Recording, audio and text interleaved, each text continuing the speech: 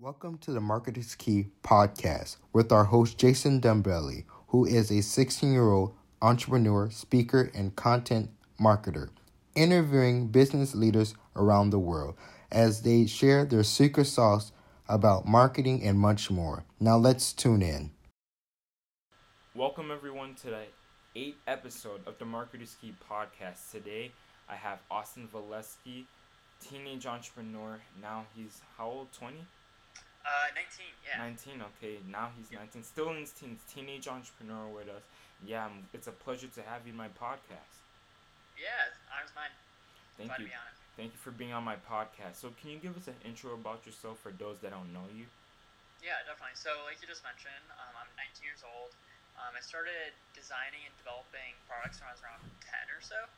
And in that time, I've created an app called Impossible Rush that got over 1 million downloads. That's crazy. Yeah, that's probably like my most insane story. And then recently just finished up an internship in New York for Square, working on Cash App, which is kind of like a Venmo competitor. So, yeah, I like to kind of like position myself at the intersection of business, design, and development. I find all those areas interesting and just love to make things. So. Nice, Yep. That's great to hear. But let's get back to Impossible Rush. So Impossible Rush, because there's a lot of about like 500 to like 900 apps that are published daily by Apple. So what do you think, or what did you do specifically to get to that many amount of plays?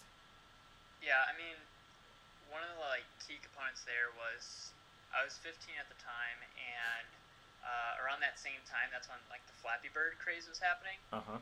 So when I was making this Impossible Rush, I knew that like little games like that I guess like were simple to make, but were so simple to play that it really just like stuck. And it was one of those things where people with like shorter attention spans, I mean like people our age, they just want to play something that takes like 30 seconds and then the game's over and they can restart. So I noticed that like people are really into these like really quick and short games. And when I was making Impossible Rush, I kind of had like a feeling that maybe something would happen with it. Just as, like, so I made it in like on like a Saturday evening. It was just like a simple idea that my friend Ben had. And we just made it. We didn't really care like if people would like that many people would download it. We just thought it was a fun idea and wanted to put it out there. So yeah, I mean, we made it, and then about a week after we put it out in the App Store, it just like started climbing up the App Store charts. It was kind of surreal. Like I had no idea that many people would end up playing it, and if I had known, then the design would have been way better. But it is what it is, and it's kind of funny how like you work on a project for months and maybe get like 1,000 users, and you work on one that takes you a weekend maybe. And it just skyrockets. Goes crazy. Yeah, exactly. So, I don't know. I think, like, a key aspect was, like, timing of it all. Like, the Flappy Bird was very popular at the time. A lot of those, like, really quick games, people were, like, always headed to the App Store to download new ones. But then also, like, there's, like, a virality of it in the sense that it was a lot of fun to play. And it was something that, like, you'd want to, like, tell your friends to see if, like, they could beat your high score. That's right. So yeah, it was just like a really simple idea, but we didn't try to do too much, and I think that's kind of key. Is like we stuck to that one idea. We didn't have different levels. It was just simple like play button, and then it gets harder and harder as you play it. So yeah, it was really simple, and the timing of it was kind of perfect. So no marketing strategies used for the App Store because of the SEO ranking everything, because usually apps would. In terms of like tags and like the description and title and all that stuff, not too much. But one thing that we did utilize a lot is influencer marketing. So we did have like quite a few friends who manage some really popular pages. Like I'm talking like 1 million+ follower pages, who are able to market it and like put it out there. And I think eventually, because of that, like some like really famous YouTuber picked up on it, and then made like a video of him playing it and getting like really mad and posted it on YouTube. So it was kind of like a ripple effect there, in the sense that like we kind of got it going with some like influencers posting about it, getting like the message right, and then because of that, more people posted about it. Yeah. So with the influence, wait, keep going with what were you saying? Yeah. So I mean, just like in terms of Impossible Rush, I think like first of all, the idea was right. It was something that just like could go viral. It was like simple enough to play. The timing is right, but then the second part is the influencer marketing just like worked really well for it. There's like certain things that influencer marketing works really well for, in my opinion, and one of them is like games like this. If the message is right and like the person that's pushing it knows how to like push it well, it's usually like a good like I guess like recipe for creating like a successful app. Oh, that's great. And then for the listeners that are listening today, they might be wondering how they could get into this influential marketing, how they could network with these people that are behind the social media pages of 1 million plus followers or 500,000. Yeah. So how did you get connected with these type of people? Yeah, so if I'm totally honest, like at the time, Ben, the person I worked with, he knew most of those people. I hadn't like taken the effort to go out of my way to do it. But like in like previous years, I have like started reaching out to them and figuring out like what it takes to get them to like push your product, I guess. Like a few avenues I've taken. One of them is, since I know how to like develop apps and stuff like that, I created a product for, or like an app for one of like the influencers. She would always like post these, I don't know if you've seen them, but they're like scaled down Twitter posts on like Instagram or anything. It kind of looks like a Twitter post, but a lot of like memes use this format. Oh, okay. So I made her a tool that essentially would automate that process. So I put my skills out there, but in return, she said that she would market my product when it's released. So it was kind of like a way to like bargain or make a deal with her to be like, I know how to do something that would help you, and you know how to do something that would help me. Right. But then like the other way is when you find these influencers, a lot of them are actually like willing to kind of like partner up with you on the app. So for example, like if I came to her, this influencer that I know, when Impossible Rush was just getting started, told her I'd add her to the beta, get her playing the app, just like something, and telling her, oh my gosh, my Microsoft is going crazy. No, okay. you're good. So like just like telling her that, wait, hold up, might have to restart there. But like essentially telling them, or like getting your foot in the door by giving them a product to use, so like getting them on the beta, and then showing that it's maybe something that she want to post about it, and telling her or him that they could get like X percentage of sales if they push it. So that's what I did with one of my games, and it worked pretty well. So. Oh, okay. And when it comes to growing your public figure, what did you do to grow your credibility? Yeah, so a lot of that came with Impossible Rush. When Impossible Rush skyrocketed, I was able to like get on a lot of media. So, I mean, it was a really good story if you think about it. Right. I mean, I was 15 at the time, and somehow, some way, built an app that beat the likes of like Netflix, Snapchat, all of those. Is higher up on the top charts than they. Teenage entrepreneur. Yeah, so it's just like a good story, and that's something that like a lot of kids like our age, I guess, like have an advantage, is that our stories are a lot more like, I guess, attractive to these news outlets. Because I mean, if you watch the news, it's just kind of sad when you're watching it, because they don't really have a lot of like good positive content. So when they see something like this, or see a story of like someone making an app that helps someone, that's a good story and something that they're like willing to pursue. So because of that, yeah, I was able to get on NBC, WGN, Forbes, Business Insider, you name it. It just kind of like exploded. And after you get on like a few major ones, it kind of just like trickles down, and like a lot more publications will reach out to you and write posts about you. Like I remember like Huffington Post, they wrote about us and didn't even tell us that they were going to do it. It's just one of those things where they see it on some other network and then they just post about it themselves. Right. So definitely being like on those news channels helped out my credibility, and I still get job offers because of it, or like contract job offers because of it. But then also because of that, I was able to speak at conferences. Right. So I've done I think like over 8 conferences now in the U.S., Europe, and Israel, and all of That's that's just because nice. yeah, and That's all that's what's just up. because like I was on TV there, and one person that runs a conference saw it, reached out to me, and I took that opportunity, and someone in that audience that I was speaking at that conference saw it, and it just like really just Just like ricochets. yeah, exactly. So um, whenever you get like an opportunity to speak to any crowd or class or whatever it is, absolutely take the opportunity because Yes. just like even if you don't get paid for it, it doesn't matter because it'll just I don't know it just like really helps your image and yeah, who knows who's in that audience or who's listening to it. Yeah, I believe you because actually yesterday I got a chance to speak in front of a church. They actually Awesome. wanted me Yeah. to talk, and it was like about a audience of 150 people, I could say. Nice. And then Yeah. just like at the end, everybody's like all saying thank you. Parents appreciate me for me Oh my gosh. encouraging Yeah. young people, and now they building connections. Now some Yeah. odd person in the audience, they're like, oh, I have a child. He's an Yeah. entrepreneur too, and he's already doing big things. So they Yeah. also asked me, oh, I want you to like talk at this place, and then a school just for me marketing myself. Talk. They're like, oh, I want you to talk here and there. So yeah, Exactly. this really is what pushes and building your credibility. Yeah, I totally agree. Yeah, speaking definitely helps with it.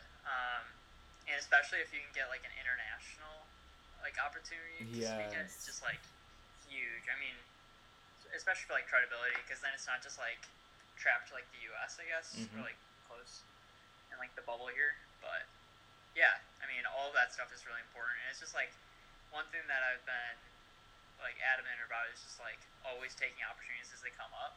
A lot Right. of people like, especially once they say they like got one conference or did one podcast, whatever it is, like they kind of like set this ego, and the problem with like ego is that it'll like trap you from opportunities and seeing like what actually happens. Say more about it. Um, Say more. yeah, so it's just like take any opportunity that comes up, whether you're getting paid for it or it's free. Um, you just never have an idea, or you never really know what's gonna happen until you do it. So Right. Right. yeah, Thank you. Thank you. So yeah, now I did a little research, and well, are you the CEO for how you call Hallway? yeah. So we kind of have like a parent company. It's called Ingenious Inc. So Ingenious Inc. is kind of like the parent company. Think about it like the Alphabet Inc. of Right. Google. Kind of like we have Ingenious Inc. and that's the parent of Hallway app.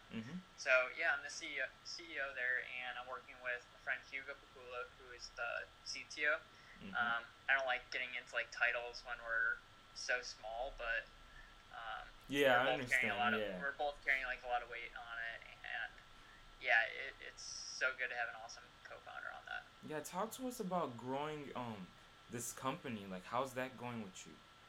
Yeah, so Hallway has been really fun because like normally when I build out these products, it's kind of like you build like a 1.0 of it, release it out there, and see how it does. But with Hallway, we've been very thoughtful and very like careful with all the decisions that we're making.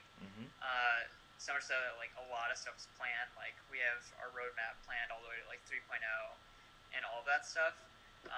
But building it, I mean, I guess that starts at like incorporation. So we incorporate with Stripe Atlas. Stripe Atlas for $500 gets you started with the company and all that stuff. But then after that, it's just a matter of like, for us, we got to get the product ready because without a product, you don't really have much. Right. So this summer, the next like 3 months, we're really focused on like building it out because we want to get it ready before the next school year. Correct. So for us, we're kind of like trapped by this deadline of we got to get it done before school. But then at the same time, because him and I are both going on it full time, funding is really important to us. We have to raise like an angel round, so probably about like 150 to 200,000 to market the product, possibly grow the team, and obviously pay for rent in New York. So Right. there's like multiple aspects of growing a business, but it's really exciting because it's the first time that I've been able to like, I guess, be a lot more careful and thoughtful of where we want the product to go. Right. A lot of like the business 101 stuff, like setting a mission, a vision, marketing plan, all of that stuff. So it's definitely different, and Right. I'll be the first to say that I most of the time have no idea what I'm doing. But one thing I've always been good about, and I think is really important for other people to be good at, is like just learning. It's always a good thing to see new challenges, see new like goals, and not be like scared of it. Just Right. take it as like an opportunity to learn and grow. So, yep. Thank you. And moving forward, is there any marketing strategy that you're using, even though you guys started and don't have the final product, but like it's always good to like put some marketing strategies and put them to work out there, even though you're growing the company. So is there any you using For particularly? sure. Yeah, and if I'm totally honest, like with Hallway app, we haven't really done too much, uh, just because like we don't want to like show, I guess, like a lot of it before it's finished and stuff. Mm-hmm. Um, but in terms of like when we're releasing it, we're totally planning on emailing and reaching out to like news channels because once again, like it's a pretty good story. Like two teenagers that I guess dropped out of college and are working with product full time, and the whole goal is to help parents and students. So we plan on like emailing them out and like pushing that close to like the beginning of the school year. But another tactic that I've like always used with any product I've launched is you got to do like the standard like product hunt, Hacker News. Oh man, what are the other ones? Like Facebook groups, any Facebook groups you're in. Like I know Hackathon Hackers is like at least 1,000 members right there. Okay. Posting on your Facebook, posting on your Twitter, getting friends to retweet it. A lot of that stuff, just like posting and getting it out there, is huge. Because who knows, maybe a person that retweets it has 100,000 followers, and then all of a sudden your audience is so much larger. But yeah, I know that's like very scattered. But like one thing that has like always worked pretty well, especially like getting like the first 100 downloads, is those Facebook groups. Like if you post it on like Hackathon Hackers, that's awesome because like the people that are downloading it are most likely like developers and designers and stuff, and they'll give you kind of like the feedback or like the criticism that you really need, especially like early on. Right. So yeah, just like don't underestimate the power of just like Facebook and posting in like big groups there. So it's like really matter of going down to your niche. Yeah, definitely. And you just gotta like understand the kind of people that would like want to download your app, I guess. Like so for example, like Hallway app, like we're heavily targeting like high school students. So we're not gonna go like on like a forum or website that's like definitely like I guess like parents and stuff like that, because we want to really like drive the downloads to the students. Exactly. But then also like at the same time, like because we're going after like high school students, just like because I'm like or I used to be a high school student, I understand like influencer marketing works really well for me because I see like memes, I see posts from these accounts like all the time in my feed, and honestly they work. Like I'll end up downloading the app. So I know that like for Hallway app, like influencer marketing will work really well. So that's definitely like in the strategy is like utilize that. Yes, that's great. That's great. Now as I'm concluding this podcast, do you have any secret sauce you'd like to share to us about brand building, sales growth, just anything that revolves around marketing for the podcast listeners today? Yeah. That one's tough. So Some like really good advice, you know. Yeah, that's a really good question. I mean, I've mentioned it a lot, but influencer marketing is really huge, and like if your product like matches up, like for example, like Impossible Rush and Hallway app, they both do like match up with I guess like the younger demographic. and it's something that like can have a message along the lines of like I guess like clickbait message of like um, this app makes high school so much easier, or I can't stop playing this game, like things like that. That's like Yeah. what all of these accounts do. Uh-huh. And if you can like fit your like app or brand around that, um, then yeah, I mean like influencer marketing works really well. But I guess like other things, just like always be open to opportunities. Always like if you're ever given any opportunity to like speak or be on a podcast or have like a news channel write a story about you, like absolutely take it. Never turn one down just because it's one thing to grow your like brand as yourself, but it's like another thing to like show that you're someone that cares about the products that you make. Right. So for example, like when I go to like speak at a conference, of course like at the end I'll like drop names of like apps I've made, and then like kids in the audience will download the app and then they'll tell their friends. It just like goes on and on. So just be a good person and always take opportunities. Yes, thank you everyone for listening to today's podcast. This concludes it. This is me with Austin Valleskey, a 19-year-old entrepreneur who created 5 apps, working on his 6th. And thank you, Austin, for all the advice you have given to us today. Yeah, definitely. My pleasure.